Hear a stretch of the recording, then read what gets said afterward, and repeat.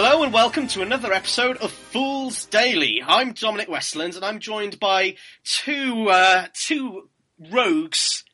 Would you like to introduce yourselves, gentlemen? Well, I'm Rob Smith, Darby Malal on the forums. And I'm James Balderstone, or Jimmy Balderstone, Ninja Hamster on the forums, and Jay Balderstone on Twitter. I believe this is both their first time on a Fools Daily as well, so gentlemen, I'm so happy to be taking your Fools Daily cherry. And we're on here to talk, well, about another new hotness, because there's been lots of discussion recently on Twitter about OGAM and Guild Ball, and how these are kind of the new hotness that everyone is playing, and I'm thinking, well, I'm not. The new thing that I'm playing a lot of, and that a lot of people in my area are playing a lot of, is the Batman Miniatures game, which has been around for a while, but hasn't really been played much until now. Yeah, it came out a few years ago now, didn't it? Or the PDF rulebook came out a few years ago. Yeah. But the actual physical rulebook and the second edition came out, was it about a month or so ago? Yeah, I think that's when they finally got delivered from pre-orders. And why, gentlemen, was that this physical rulebook's so big of a deal in terms of actually getting people to play the game? Because you can read it on the toilet. I can't stand reading things on the computer. I don't take it in. I've tried. I did the same with Guild Ball, but until I got the book in my hand and I can take my time and go to my quiet room, and nothing really sinks in. Oh dear. Well, I thought it was mainly going to be because the original PDF rules were translated from Spanish into English. And I mean translated, pretty much slapped into Google Translator. So you had wonderful turns of phrase like take the lead and urban furniture and God knows what else. But no, apparently it's because you can take the book and read it on the bog. Hey! Well, but in that case, the current rules are again, they have been written in Spanish and translated. A better job has been done of it. There are still a few grey areas you have to apply a bit of common sense to, but in the main, it's fine. But it's just something to keep in the back of your head when you're reading it. It's like this wasn't written in English. This isn't these guys' first language, but they did hire air quotes experts to edit it in English for them. I could be an expert in English. I could totally do it. An expert, as in game development. They got an ex-GW employee, Latham, I want to say, Mark Latham, to edit it. Familiar. Yeah. And they've done a fantastic job on the rulebook. If you flick through the rulebook, it looks absolutely gorgeous. It is one of the best quality rulebooks that I've seen. I mean, even just from the cover, that nice, bumpy, raised, glossy finish. It is a really nice book. Yeah, they've got a fancy name for that. I remember when Open Combat was on, they were talking about it, but I can't remember what it's called. I was racking my brain before the call, tried to remember what Carl had called it. But yeah, it does look gorgeous. And all the art inside is pulled from all sorts of different places, from DC comics, from video games, from actual miniature shots, and it just looks lovely. The book looks huge as well, but it's a 160-page book. Out of the 160 pages, only about 90 or so are rules, and it did take one or two reads for it to start sinking in, but as we get onto the mechanics, it's because, and this might be a bit of a hangover for when I was reading the rules in the translated PDF, it does action points and how you build your crew in a more complex way than I've seen elsewhere for a while. Also, another point on the translation, they've particularly in the special rules section, they've done a very good job of going back and saying what certain rules used to be called prior to this translation. So, I think one of the rules used to be called insensitive or doesn't feel, and they've now said, well, on the earlier cards, this is what this means. They've done a good job of kind of going back and self-correcting themselves. Yeah, desensitized stroke insensitive was the was that one, and yeah, there's a couple of others, but yeah, fair play to him. That's obviously they can't go and swap out everybody's old cards, but they are doing their best to kind of bring it all up to date. Yeah, standardise it. Right, the next point I've got on my notes is talking about the world of the game, which shouldn't really need too much explanation because it's Batman. But what Batman? And the answer is every Batman. Including Adam West Batman. But not George Clooney Batman. No George Clooney. No bat nipples. Or Mr. Freeze from Arnold Schwarzenegger. But I think they said they haven't got the rights to that. Yeah, they've not got the rights to the 90s movies, so... and I don't think they're trying to get them, but they've got more than enough with the Nolan movies, the Arkham games, and the 60s TV show. And all the new TV shows as well. Yes, yeah. Which has me hopeful for future releases. If they're going to do Arrow, I'm hoping they're going to do characters from The Flash, although The Flash would be slightly OP. Yeah, on a side note to the Batman minish game, there is rumours that they are putting together a superhero or a superpowered game, because Batman is it's humans mostly. It's vigilantes and criminals, the street scum. There's a few characters with powers, and in some cases they've kind of been toned down from the power level that they'd have in the comics, just for game balance. But trying to get Flash into this game, it would be, well, yes, he can be everywhere on the board all the time, and it would be quite a trick to balance it. But if you're putting him up against someone like Superman, obviously comparatively their power levels are a lot closer. That's probably why superheroes as a genre have been very hard for tabletop gaming to crack, because the power levels are either so incredibly high or so incredibly all over the place. Whereas by going, it's just Batman and then a couple of corner cases like Green Arrow and even Watchmen, there is kind of there is a level, and like the top level is like Ra's al Ghul or say Clayface. This is as powerful as anyone in this game will get. Yeah, I think they've got Lobo, who is a character I don't really know much about, but from what I've heard, he has been significantly depowered to fit him in the game.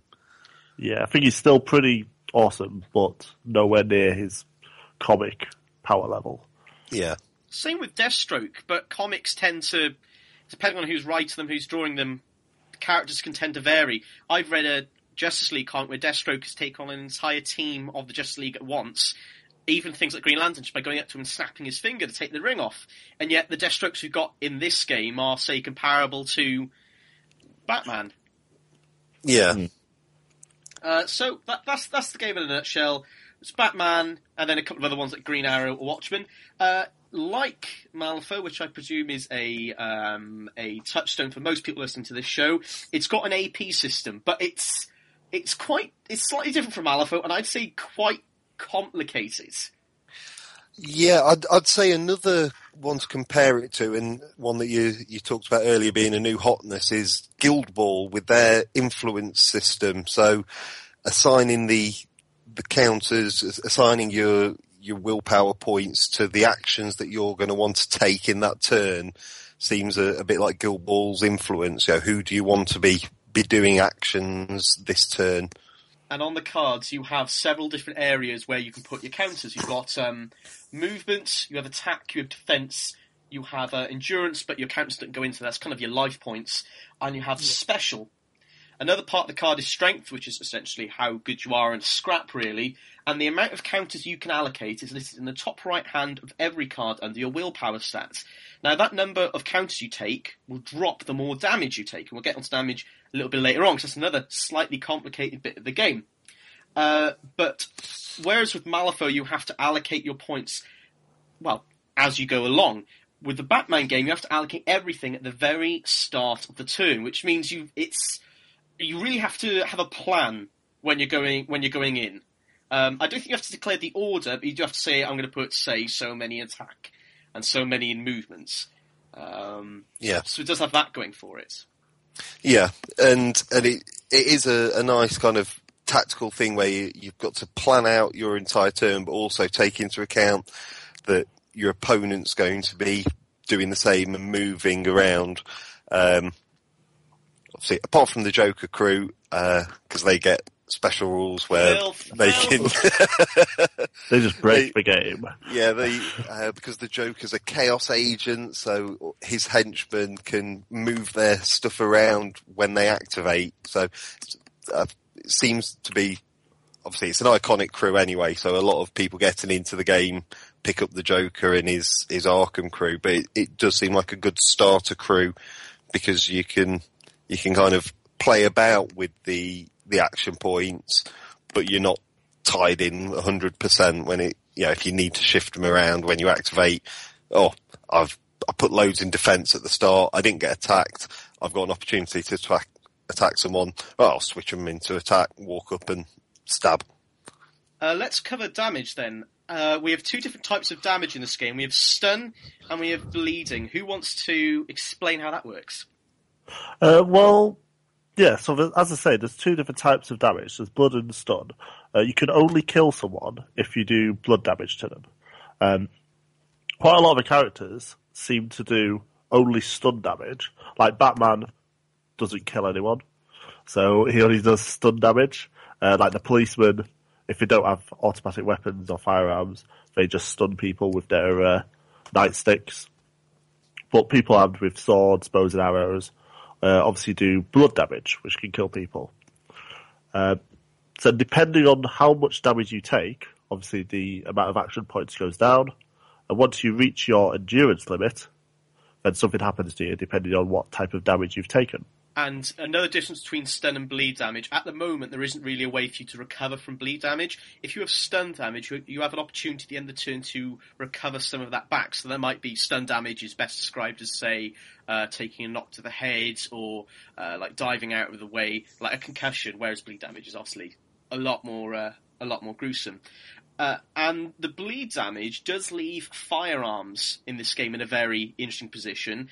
Guns, unless they have a range restriction on them, tend to have unlimited range, which would seem horrific.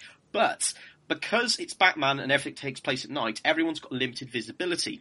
They also nullify guns somewhat by giving them they can only fire so many times during a game, and if you move during your turn, if you move prior to shooting, your rate of fire, regardless of what it normally is, drops down to just one shot. So guns, although they can be quite nasty, can deal a whole lot of bleed damage, do hit people really hard, there are several things in the game that kind of rein the guns back in. Yeah, the other thing is the ping rule. So for every bit of terrain in between yourself and your target, they get like a cover save for that. So, if you're behind a fence, you'll get one cover save. If you're behind a fence and there's a crate as well in the way, you've got two chances of the bullet ricocheting off harmlessly. Very reminiscent, if anyone remembers the Lord of the Rings game from GW, very reminiscent as to how they did cover. So for every obstacle you went past, you'd have to do a check, and if you failed at one obstacle, it would not happen, and if you did, then it would go through and potentially hit the next obstacle. And they are currently beta testing rules around the obstacles being damaged, which you can find on the forums and get involved with if you want. As well as testing the rules for flight, so characters like Man, Bat, and Firefly could be coming up in the future. Next point on my list is skills. These are kind of what give the characters, as well as their normal, what everyone can do, so say moving, shooting, attacking. This is what gives them the flavour, and this is where they really put what those characters are about in the comics and games and TV shows into the game. So you have things like, say, bulletproof vests, a character's special abilities, Batman being a detective. These are all expressed through the special abilities. Yeah, the Batclaw for jumping up to the top of buildings. So this is the part of the book that I'd say is reminiscent of 40k 4th edition for me, the amount of special rules that there are, which, again, coming from Malifaux, I just think I prefer them all to be on the cards, because having to flip backwards and forwards when you're first learning. But once you've played a few games, you do start to remember, because there's a lot of them that you will see over and over again, like your heavy, for types of weapons, or your bulletproof vests and things like that. And then there's just a few that you'll only see on 1 or 2 characters, so you don't really need to commit them to memory. Yeah, a lot of them are very corner case as well. That may only happen once every few games, but might cancel out something that a certain opponent does. So I've found having a little crib sheet of the commonly used ones, it's just helping me remember them a little bit better rather than having to refer to the rule book over and over again. And some of the special rules, you can actually, if they're unique to one character, you'll find them on their own card described in length. So Gotham Penguin will have all of his unique abilities, and he's got a V1 Mei Feng level of special abilities all on the card. Mr. Zaz's special rules that are unique to just him will be described in full on the card. Yeah, what I've done, the character cards are all available free to download online. I've downloaded them and edited them with the special rules, so I've got them all on one sheet. And the other thing is I've been able to laminate them, because when you're assigning the action points at the start of the round, it says put counters where you're assigning them. So if I'm putting 2 points in attack, I'll put 2 counters on the attack on the card, and 2 in defence, 2 in defence. But it just seems too easy to knock and takes a bit too much space. So I like to have the cards laminated, and then you can just write on where the action points go in with a dry white marker. Just seems to be a little bit easier for me anyway. Yeah, definitely. For a couple of games that I've played, you've been playing on one table, one 3x3 table, but you've had a whole extra amount of space needed to have each card laid out. All your counters, all your ammo, your wounds, your action counters. I think lamination is the way forward. Let's touch on some skills in particular. Not that any of my crew has this particular skill, but my favourite one is Arrest, which you'll find on a lot of the good models, and it kind of gets around the Batman crew's inability to carry anything sharp, really. And it means that when a KO'd model is on the floor, providing you put the correct points on your card, the model with Arrest can just go up, slaps a handcuffs on them, and they count as being KO for the purposes of the game. And you'll typically find this on cops, and it's just such a thematic rule. So Batman going in, doing a whole bunch of stun damage, and then this cop wandering up and locking someone down. Or even in the case of the one game I've played, Alfred the Butler going up to a beaten up Deadshot and then just slapping some cuffs on him, and Alfred delivering the killing blow.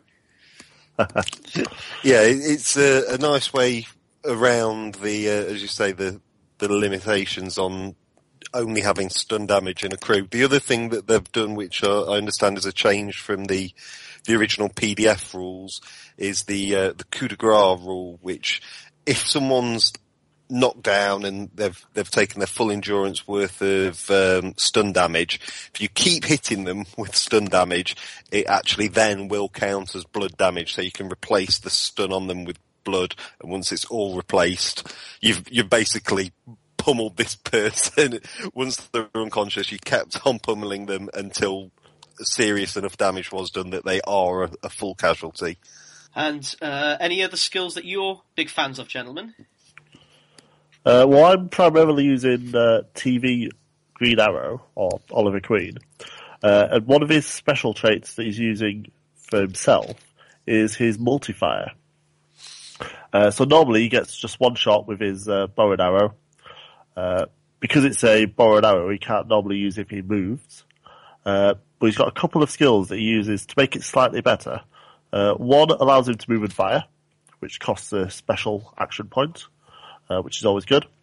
Then another one, for 2 special counters, he gets to make a shot with +2 rate of fire, so he can fire 3 arrows instead of 1. And as each of his standard arrows does 2 blood damage, that's a potential 6 wounds that you can dish out in one shot, which is pretty awesome. Enough to take out most low to mid-level models in the game in one round. Yeah, for example, let me find a clown. So one of Joker's clowns has got endurance 5. 4 or 5, yeah. Yeah. So that would be able to take out one of his clowns in one hail of arrows. Obviously, he's only got 2 ammo, so he can only do that twice a game. But if he's killing them on all his shots, then, yeah, pretty good. Yeah. For me, the special rules that I particularly like, and this is probably because what my crew is, I've got a Joker crew, but I've got Riddler in there. So I've got Confusion and Disarray. So Confusion is from 20 centimetres away, reducing an enemy model's attack and defence, and also preventing them from using any of their special counters. So it's going to reduce the chance of them using any of their special funky abilities. And then combined with Disarray, you can change the position of 2 action counters on an enemy model. So if you hit them with Confusion, reduce their attack and defence, and then swap out 2 of their action counters from, say, defence and put it into special, which Confusion is stopping them using anyway, you can neuter an opponent. The other nice thing about it is your heroes. So, I suppose if you revert back to Rob talking about his filthy Riddler. And he's going to get his own band. Oh, he does, he? Yeah, well, if you've seen the Arkham Knight trailer, he's got a whole bunch of Riddle bots. It would probably be that. Him and Crane are both getting bans. And Freeze. Ooh. That could be cool, but it's kind of... the spoiler was in the rulebook, wasn't it? We've got the 18 crews, of which we've only got 11, really, at the moment. Riddler. But I do like one of the bits of equipment he can get. Is it broken equipment? Yeah. I just wish it could be like, you could do it on a grapple gun when they're like halfway up. Yeah. Oh no, it broke. Sorry. Are we recording now? Or yeah, we're recording, yeah. Oh, sorry, I thought we were waiting for you to tell us we were... Oh, no, but button's been pressed. Oh, right. Yeah, so that's my pick for funky special rules. Like I say, I've got the Joker crew, but really it's the Riddler. He's the power behind the throne. What will happen to our intrepid superheroes? Will they be able to escape the fiendish trap that is Fool's Daily? Or will they be mangled by the evil machinations of the Joker? Conrad's the Joker. I should tell you that. He is, honestly. It's makeup. He is. Anyway, Dom and the crew just ran long, and so I just made the arbitrary decision to split the episode into 2, and that's what you're getting. So, find out more about Batman tomorrow. Bye-bye.